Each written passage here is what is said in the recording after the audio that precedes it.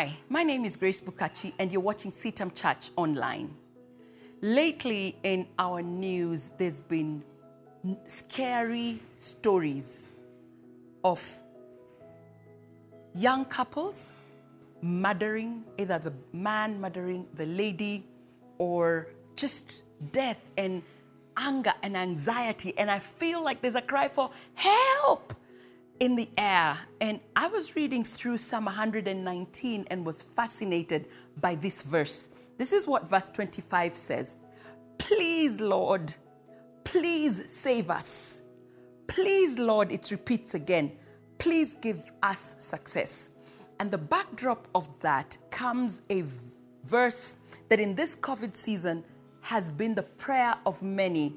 The Lord, verse 17, I will not die. Instead, I will live to tell what the Lord has done. And sometimes when things are really thick, you have to encourage yourself in the Lord. That is what the psalmist did. He said, I will not die. Instead, I will live to tell what the Lord has done. Help. Help, Lord Jesus. There's just so much stress in the atmosphere. There's people hurting each other. I pray that if you're in a relationship, and in this season, this COVID season, I find so many young ladies and young mothers and crying out and saying, help. Don't be quiet. That verse 25 that I just read, even the psalmist got to the place where he said, please, Lord, please save us. If you're in that place and you're saying, help, please, Jesus, please save me. Reach out to somebody today. Yes, go ahead, reach out, call somebody, text someone, say, this is what I'm going through in my family situation. This is what I'm going through. You could be a child, you could be an adult. I don't know who you are, but I'm here to tell you. Cry out for help and reach out. Yes, there are numbers right there at the end of this video that you can reach out to, and someone will be there.